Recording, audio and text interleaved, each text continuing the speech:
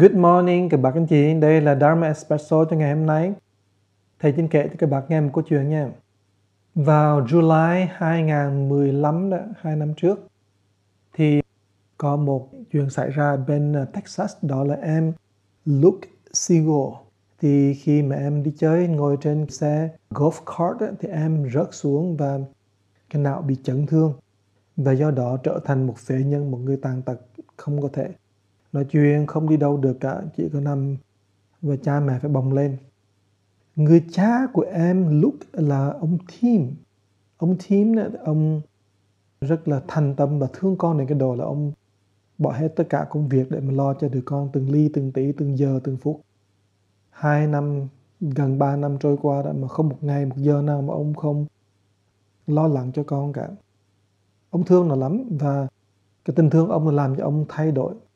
Nó thay đổi là bởi vì ông không ngờ rằng đó, còn một lần đó thì ông nói chuyện với một người khác thì ông mới khám phá rằng đó, tại ra ở bên Mỹ mà chắc cũng thế giới cũng vậy, có rất nhiều người nó con cái bị chấn thương não gọi là brain injury đó, và họ có những cái nỗi đau khổ vô cùng. Những cha mẹ là anh em có những nỗi đau khổ khi mà mình có cái người thân mình như là cái con cái trẻ đó, bị chấn thương như vậy, trở thành phế nhân như vậy. Những cái đau khổ đó không làm sao mà chia sẻ được. Nhưng mà khi có những người mà cùng gia đình mà cũng có con như vậy thì họ có thể dễ dàng hơn một chút để mà mở tâm. Cái mức độ rối ren ở trong tâm của họ rất cao, và khi được chia sẻ thì vơi bớt. Và ông thành lập một hội từ thiện gọi là Hopes for Minds. Và với cái hội đó đó thì ông mời gọi và có rất nhiều gia đình tới để chia sẻ, và ông thành lập một cái trung tâm để mà giáo dục cũng như là an ủi tất cả những người đó. Cái đó là một hình dạng của tay gỡ rối đó các bạn. Bởi vì khi mà con cái của mình bị bệnh á, thì thật là rối ren lắm, trong lòng của mình không biết làm sao mà giải. Mà nếu các bạn trong nhà có một người nào bị bệnh stroke, bị đứt mạch máu não hay vân vân đó, thì bà cũng thấy là rất là rối ren trong lòng của mình. Đó là một cái nỗi buồn và một cái nỗi đau khổ khi mình thấy người thân của mình trở thành bất lực hoặc là tàn phế. Thì thưa các bạn, đó là những cái mà thật sự rối ren trong lòng lắm. Và cái cách giải quyết của ông Tim thì ông tổ chức, ông làm để mà vơi dịu đi những cái nỗi đau khổ. Nhưng mà cái chuyện đó là chưa có đủ làm cho thầy nói cho ngày hôm nay. Cái điều mà thầy cảm động hơn nữa thì nó giống với cái thành Bồ Tát á, thì có một em đó tên Grayson.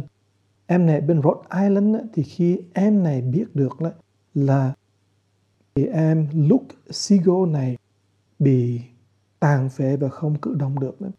Mà em Luke này trước khi bị tàn phế đó, thì em rất thích chơi baseball.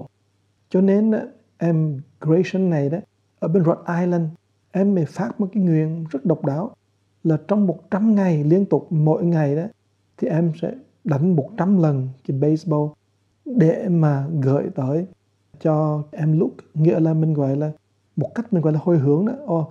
Mình làm giùm cho em kia. Thì em này bên Rhode Island làm giùm cho em bên Texas. Khi mà thầy nghe như vậy, thầy chảy nước mắt, thầy cảm động vô cùng. Vì thật sự cái đó là một cái cách hồi hướng đâu các bạn. Một cái hành hồi hướng rất hay. Nhiều khi mình nghĩ hành hồi hướng là mình tụng niệm cầu nguyện, chứ mình không biết là mình làm giùm cái chuyện mà người ta muốn làm. Và thầy xúc động vô cùng là bởi vì tại ra đó, các bạn thấy đó, đạo Bồ Tát nó ở khắp mọi nơi. Với cái sự biểu hiện của những cái tình thương này đó, nó lan tỏa ra ở đủ dạng, đủ cách cả. Mới như một cái em bé này, em ở Rhode Island bao nhiêu tuổi các bạn? 12 tuổi thôi. Cũng bằng cái tuổi đó. Và em không cần ai nói cả. Từ em khi nghe câu chuyện đó biết rằng là em Luke là một người rất muốn chơi baseball mà không chơi được, cho nên em chơi. Và không những là em chơi như vậy rồi đó, em cố ý em chơi để mà chơi vì cho em Luke. Mà hơn nữa em Grayson này đó, còn hay một chuyện nữa là em nói là em làm chuyện này không phải là chỉ vì một lần, 2 lần, 100 ngày thôi, nhưng mà em sẽ nhớ mãi để mà cũng giống như là mình sống cho người kia, người mà không có khả năng sống và vui. Khi mà nghĩ như vậy rồi thì các bạn thấy cái lý tưởng cái Bồ Tát và cái lý tưởng gỡ rối đó nó hay vô cùng. Tại vì nhiều khi đó, mình rất dễ dàng mình đi chơi, mình gọi là hưởng thụ hay là mình hưởng cái sung sướng của chính mình. Nhưng ít khi nào mình thấy rằng có những cái người họ đau khổ hơn mà không biết mình làm gì để mà giúp cho những người đó. Hồi xưa sư phụ thầy còn sống đó, ông nói một câu rất hay, ông nói ta không bao giờ mà ta ăn 100% cả, cho no cả, không, ta ăn chỉ 70%, 80% thôi. Tại sao vậy? Còn 20% kia đó thì ta xin hồi hướng cho những cái người đó mà cái phước đức của họ làm cho họ thiếu thốn, và Ngài lúc nào cũng thành tâm chắp tay. Thì thưa các bạn, mỗi bữa ăn là thầy đều thấy Ngài làm như vậy, không phải là Ngài chỉ có niệm Phật, niệm kinh, mà Ngài chắp tay là bởi vì Ngài muốn hồi hướng cái phước đức của Ngài đó lại cho những người mà thiếu phước. Mà các bạn ngồi các bạn nghĩ thì mình có 100.000 cách để mình làm cho cuộc sống của mình nó thêm đẹp. Và cái đó là cái lý tưởng rất là quan trọng để mình gỡ đi những cái rối ren. Mà nhiều khi bạn nên làm như ông Tim, tìm cách đó để bày tỏ cái tình thương của mình. Và vì nhiều khi cái nỗi đau khổ của mình là cái sức mạnh để cho mình giúp cho những người khác vơi đi cái đau khổ.